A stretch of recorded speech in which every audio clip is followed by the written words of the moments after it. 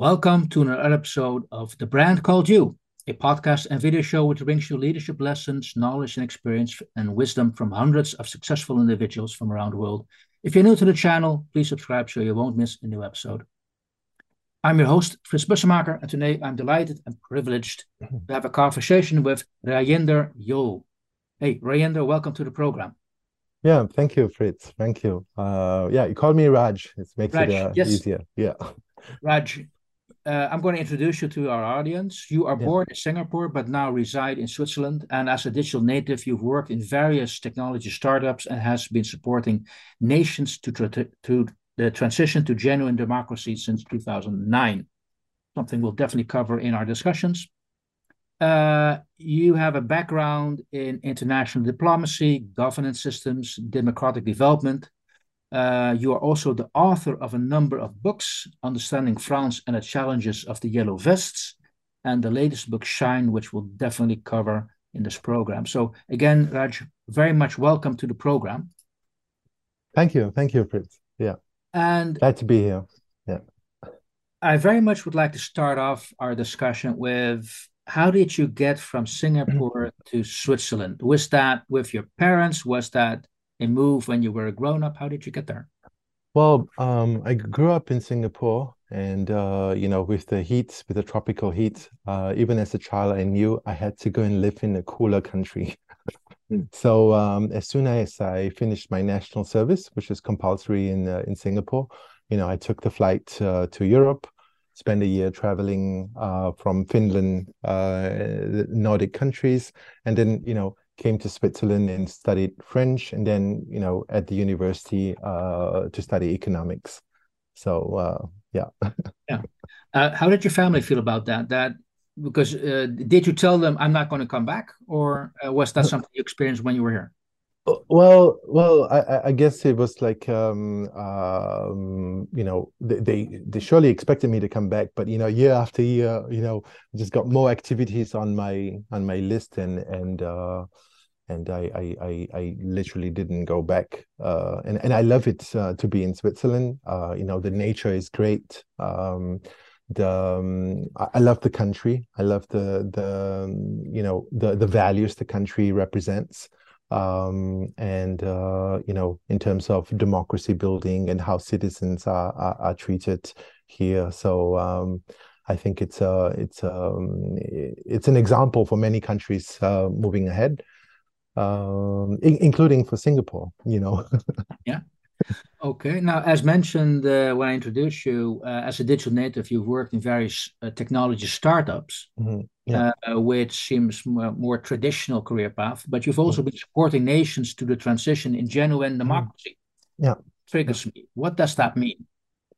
Well, I got involved in the tech industry, I think, in the late, just before 2000, and built some of the first content management system and then information management systems. And some of my first clients were with the government here. And I very quickly realized, at first they were, of course, not very excited about technology because, they thought they had the yellow pages. Why do we need the internet? So we had to go through those those phases. But very quickly they started to see the economic benefits of digitalization. Yeah. And what I particularly saw in my experience of having built, for about 15 years different federal government projects is that sometimes you build an application that maps the processes of how people work and cooperate. And sometimes you can basically build a technology platform that shapes how people cooperate. Got it. So that got me really fascinated. I was very fascinated by, can we create digital systems that actually help to increase efficiency of how people work and operate, Mhm. So that was my trigger point in terms of how we interact with technology and how we influence technology and how technology influences us. Yeah, with Oh, Iceland. those are big thought. That reminds me of the whole Arab Spring from that period, where we all thought that this is going to be a change for the good. Yeah, Uh, Technology. absolutely, absolutely. So I was very involved. So after having, worked for the, provided solutions for the Swiss government at federal level and at state level, when the Tunisian revolution happened, I thought, oh, that would be a great opportunity to build new processes for them, Mhm. right? It made sense. So I designed an application which was funded by the Swiss government into Tunisia to help citizens and NGOs participate in the constitution development process. So how could they rewrite their constitution, with more people being involved? Something which was inspired by what happened in Iceland in 2009, 2010. But Iceland had those values built in for almost 1,000 years, while Tunisia had no idea of how to, self-organize so the power structures, the hierarchy structures in Tunisia were very present. And so I thought by building an application that allowed citizens to participate in the democratic process by, reviewing the constitution, participating in what needs to be in the constitution would have been a way to leapfrog. They're just an hour away by flight, Yeah. but they are years behind in terms of socio cultural economic development in a hyper globalized world. So this is the same case for most of the North African countries. And actually in 2011, after having deployed solutions in Tunisia, I worked into Egypt, and then in Ukraine in 2014 in Maidan. Also, and I heard the same comments. I heard the same voices, the same frustrations about how citizens could not engage with the government, how citizens could not have access to better governmental services. And that led me to basically writing the book for France, the future of France, and in light of the Yellow Vest movement. Yeah. Yeah, yeah, Okay. there you go. Hold on to that thought. You're jumping the gun here. Yeah. Just, I want to backtrack before I go to that book. Uh-huh. Is if you're in IT, you know the saying, a fool with a tool is still a fool. Yeah, So just getting the technology out yeah, there is yeah, not enough. yeah. Now, when you go, I mean, did you actually go to these countries Yes. so what did you bring outside the technology that people would be able to understand how to apply that technology, that app, to actually get it done what you were looking for, what you're aiming for with that tool? Well, I think in key was the ability to understand the structures of power, how decisions are made, and if there's consensus building involved, if who had the right to participate in building the consensus. So typically in third world countries, I would consider Tunisia and some of the other northern African countries as almost third world, because the idea of how a nation is built is very hierarchical. So Yeah. there's one Superman, and Superman makes decisions, and everybody follows those decisions, right? Which is a huge contrast to Switzerland, where decisions are actually made at the local level, the commune, and from the commune into the state, and through the state to the federal level. Okay, now you Uh, just described that's the difference between how it's done in Switzerland with quite a uh, long history and what you described, what's the opposite yeah, in the countries just mentioned. yeah, But how do you then convince people if if they've grown up in that culture that okay, you can do things differently? Um, yeah. I mean, culture is not ice block. Mm-hmm. right? Culture, intermingles, culture, dissolves and evolves, and there is a natural cultural mutation between what people, let's say in Tunisia, Libya, Algeria, what they live and what they see on TV, Okay. right? Yeah. So you already have a cultural fluidity happening, and the same thing, I guess, in Ukraine. So culturally, they may be, post-Sovietic country from 1994, but the very fact that Ukraine has been wanting to reach out into the West, Western ideas, Western media. So you already start to evolve the culture much broader. So culture can be it's not stagnant. It's a living embodiment of the people and their will and how they access media and information. Um, Okay. yeah. Good.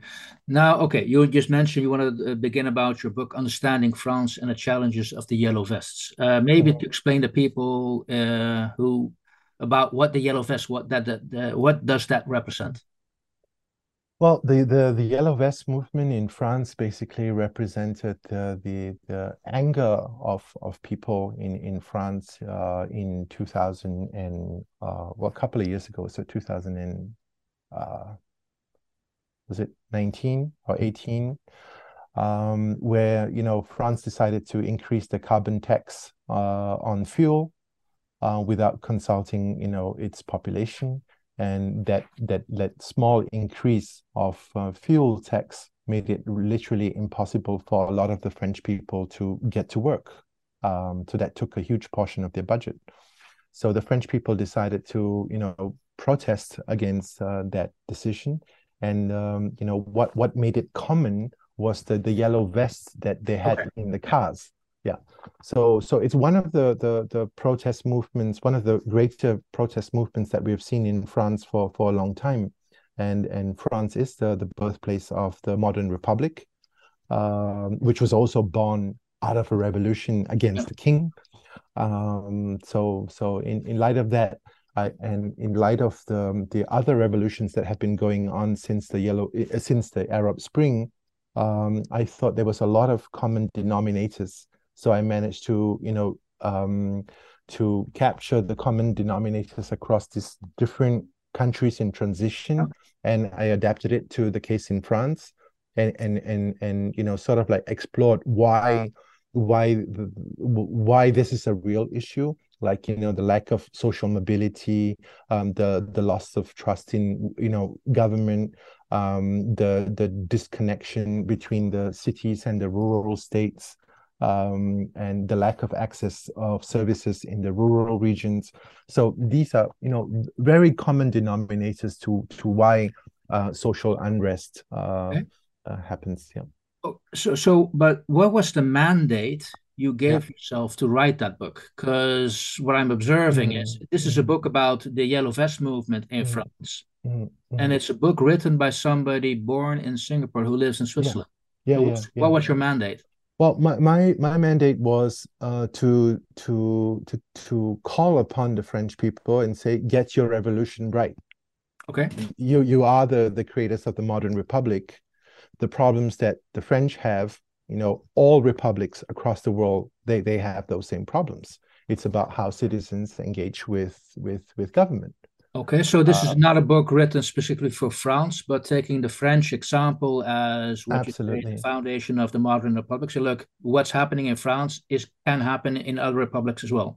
Absolutely, absolutely. Especially in light of the digital world, how we Yeah. can, send money, receive money, we can connect to people around the world at zero cost, but we can't vote from your phone. We can't vote on issues.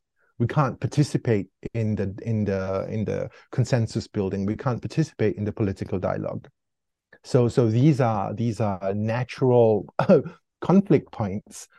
If not addressed, neither in France nor anywhere else Okay. in the world, there's going to be a clash. Yeah. Okay. Now, what was the driving mechanism, the driving force to write a book? But that's quite a big effort to sit down and write all pages. Because I was so emotionally involved, and I had laid so much faith in democracy. I had laid so much faith in the human ability to self-organize, to come together, that I was so emotional. I had to get it out of my system. I had to lay it out, because otherwise I would have just gone crazy, So I saw the limitations. I saw the limitations. I saw how difficult it is. And I thought that by writing it down, by creating pathways, by shedding light on alternative futures and Mhm. how we could use technology to build better nations, build a better republic. It was a healing process for me, myself, and I thought that that healing process would help some people think of a better, brighter possible future. Um, so Okay, yeah. okay. I understand now what drives you. But in preparation of this interview, Raj, I've also come across a couple of other initiatives you have done to help create a better world, like, for instance, the International NGO Day. Mhm. Maybe you can take the audience a little bit what that initiative was about and what you were trying to do with that. Well, that International NGO Day was held at the United Nations in Geneva, and it was just after the SDGs, the Agenda 2030 SDGs had been, deployed, and it was so. And I thought that the SDG framework was a very good framework to build collaborative, to increase collaboration and cooperation. And especially among NGOs who still had to learn what are these frameworks and had to learn the vocabulary. So I invited around 200 different NGOs into the UN, and structured their activities with regard to the SDGs to get them to reevaluate what they were doing with regard to the SDGs and how they could cooperate among NGOs, together with businesses and together with governments, using the same language, like working to end poverty or working to build gender equality or sustainable cities, Okay. So it was a information, education, collaboration hub. So to get them to understand on the need to cooperate, especially since most of their funding most likely comes from similar sources, and so in times of economic and financial constraints, there needs to be increased cooperation to get the job done. Yeah, yeah. So. Okay. Now, what did you learn from organizing the International NGO Day? Well, I learned that cooperation and collaboration is difficult. Okay. Yeah, Why? yeah. Um, Budgets mainly. People have to hunt for budgets and preserve their budgets, build wall around their budgets. They have to, showcase what they're doing with their money, and they don't necessarily know how to cooperate and share the wins. And this is not just at the NGO level. Having worked within the UN, I realized it was the same thing within the UN, within each of the silos, Mhm. and cooperation across UN system organizations, or even within the organization across the silos is very difficult, often because of budget constraints, how they do their reporting, how they share their outcomes, and how collaboration. I think it's a challenge. I mean, what we see in the microcosm, we see it in the macrocosm. How we collaborate globally for environmental challenges, in the global economy, for global health issues. We've seen with COVID, it's not always easy. There's a lot of mistrust and fear sometimes. And mistrust and fear drives human motivation more than love and collaboration. I mean, this is how we are pre-built, designed. Uh, um, Are you describing a surviving mechanism in your opinion? yeah, yeah, Now, yeah, yeah, yeah, yeah, I do see definitely. a common thread, a common denominator in all your background so far. I'm just wondering where do you draw your inspiration from? Justice, I guess. Yeah, yeah, yeah. Social justice. So, I mean, we're here on Earth for a very short time, Mhm. right? We all came with nothing, and we will leave with nothing, empty-handed. So is this world a simulation? How many levels of reality do we have here? And do we get lost in the matrix, or do we create conditions for future generations? So at this point of time, I feel that, we are on a rough edge. We haven't really tackled the many sustainable development challenges. Inequality in countries and among countries is still growing. Mhm. There's still the haves and the have-nots. And I guess I always felt human before before nation. Um, you know, so that's just where I got my inspiration. I think I would not stop doing what I'm doing until I see, genuine progress towards, achieving some of the sustainable development goals that Okay, we have so set. triggers me to ask you, how would you define success? What's your success? And what are you proud of? What have been your key milestones so far in your career and your life? Mm. I mean, there can be lots of success. I think my greatest success is to be able to stay on track with what I feel, with what inspires me. I think despite the challenges, I've had financial success, building innovative tech solutions. I've had uh, emotional success,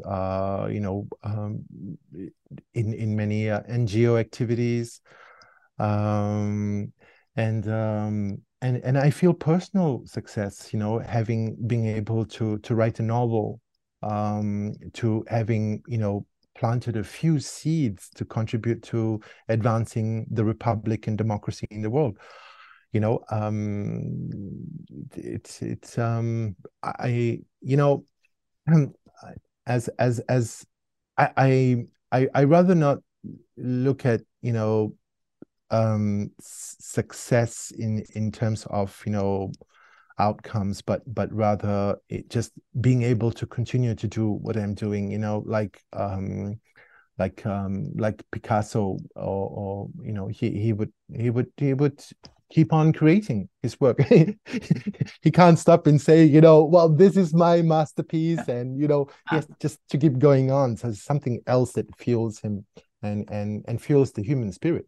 yeah. And so if I am able to continue to lift my human spirit without constraint, and manage the difficulties, but yet continue to plant the seeds in the garden I wish to see, then that's the success. And then Okay. the joy would be when the flowers blossom and the fruits are edible. Okay. Yeah. Okay. Now, Raj, you just briefly showed us you could say, a copy of, I would assume, one of your milestones, the Mhm. book Shine. It's actually quite a thick book. Yeah, Maybe you could show yeah. it again briefly. Yeah, it's 480 pages. Yeah. Yeah, it's written in the text is I think 12. Yeah. Um, and Okay. No, I don't we know. can't Oh, you see that, can't but see, yeah. but Yeah. so we're going to finish this discussion about this book, Shine. First of all, why the title Shine? What do you want? What message do you want to convey by calling your book Shine? Well, I think the key message is how can we shine from within?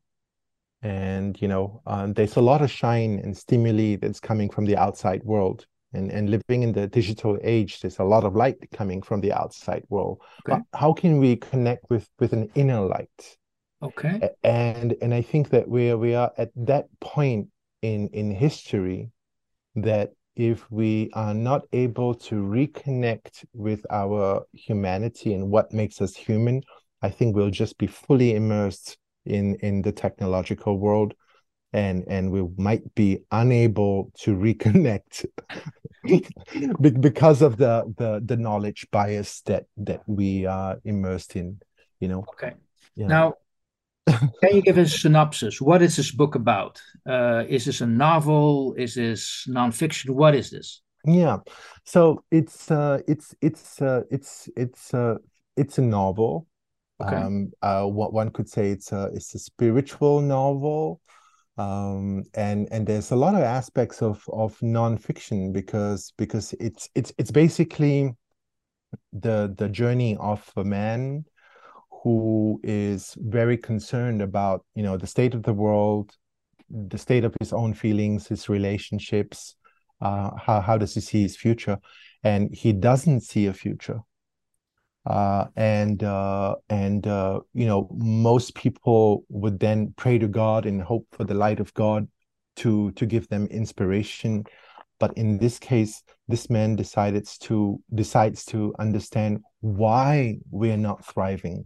So he decides to look into the darkness to see why we are not the best that we could be. So what lessons could be learned? So he meets with the devil to discuss this. And the devil tells him lots of different things, like he's humorous and smart and funny, and tells him that he's controlled 99% of humanity through its political, economical, social, cultural systems, and that human beings right now at the dawn of the technological age might soon be in a state where they might no longer be able to have free will and think, you know so that becomes the challenge. So the devil speaks about how he controls the human mind, the human perceptions, the belief systems, by always let's say um attempting to capture the human imagination so that the human imagination will not thrive. So the conflict became between the outer shine and the inner shine.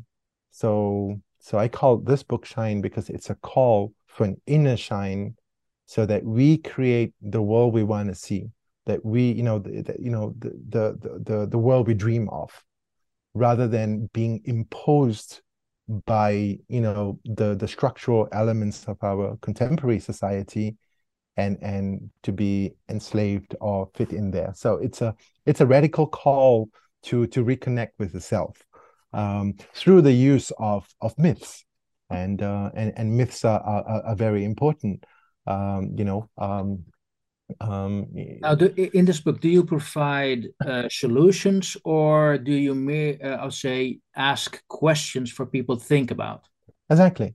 So I don't think we are in a state of a world where we lack solutions. We don't have a problem with solutions. Technology is there. Financing is there. We have we have um, we have challenges about our humanity, about who we are as human beings, and how do we collaborate? How do we see the other as ourselves? How do we see, how do we deal with unchecked power, for example? How do we understand the corrupting influence of power? And what are the dangers of seeking power for its own sake, and how are the responsibilities, and what accountability should be? So we are in a it's we have, as human beings, I think we have to do some inner engineering right now, in order to reevaluate new pathways for a sustainable society. Okay. At a both at national and also at planetary level. So how do you teach wisdom? How do you share wisdom? So we live in a world, hyper data, hyper information, hyper knowledge, almost close to zero wisdom. And so in an ever increasing data-driven world, how do we understand the challenges of storytelling, of narrative building? How do we develop critical thinking around those aspects? So I think these are the challenges that we face today, in terms of building the creative out-of-the-box solutions that we need to move on at local or national levels. Yeah. And how much of this book is pure fiction, and how much is it based on personal experience in what you describe, what you've done for Tunisia and other countries around the world? Well, I think that would be a very good question for any author, right? So I guess I am limited by my own imagination and my own experience. So the book is a product of my imagination and my experience. So naturally, that sort of like limits to the power of the book. Yeah, I guess that's all I can say on that. Okay. Now, outside the recommendation, read your book. What is the advice you would like to give to the people listening to this? Look, hey, independent where you are, this is what I would do if I were you. What's your takeaway there? Well, I guess independent of where we are on Earth, we need to take a step back. Yeah. Just a step back within and look at ourselves and how we're operating into the world, how we're operating into reality. Take a step back and understand the nature of truth. Especially, given that we might be living in a post-truth world. How do we understand what is a fact? Mm-hmm. How do we develop and renew ethics and morals moving forward in an AI-driven society?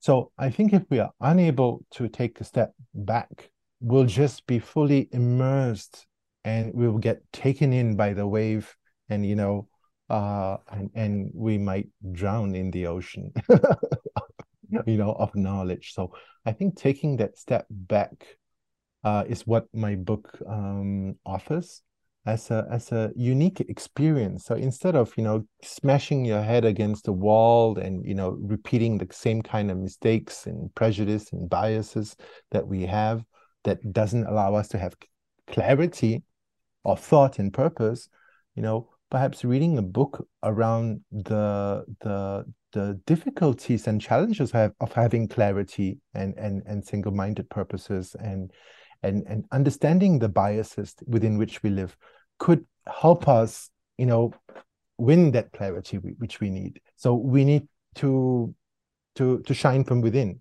So that's my little play of storytelling with nation building and hopefully that we can collectively light up the world. Yeah, that's in a Hey, nutshell. Raj, there's so many questions I'd like to ask about your thoughts and ideas on that book, but I'd say I would recommend also the audience read the book. And I want to thank you so much for sharing your thoughts, background, where you came from. And let's take a step back and observe what's happening. And I think that's very good advice for anybody out there. Yeah. Thank you so much. Yeah, thank you very much, Fritz. It's a pleasure. Thank you for listening to the brand called You Videocast and Podcast, a platform that brings you knowledge, experience, and wisdom of hundreds of successful individuals from around the world. Do visit our website www.tbcy.in to watch and listen to the stories of many more individuals. You can also follow us on YouTube, Facebook, Instagram, and Twitter. Just search for the brand called You.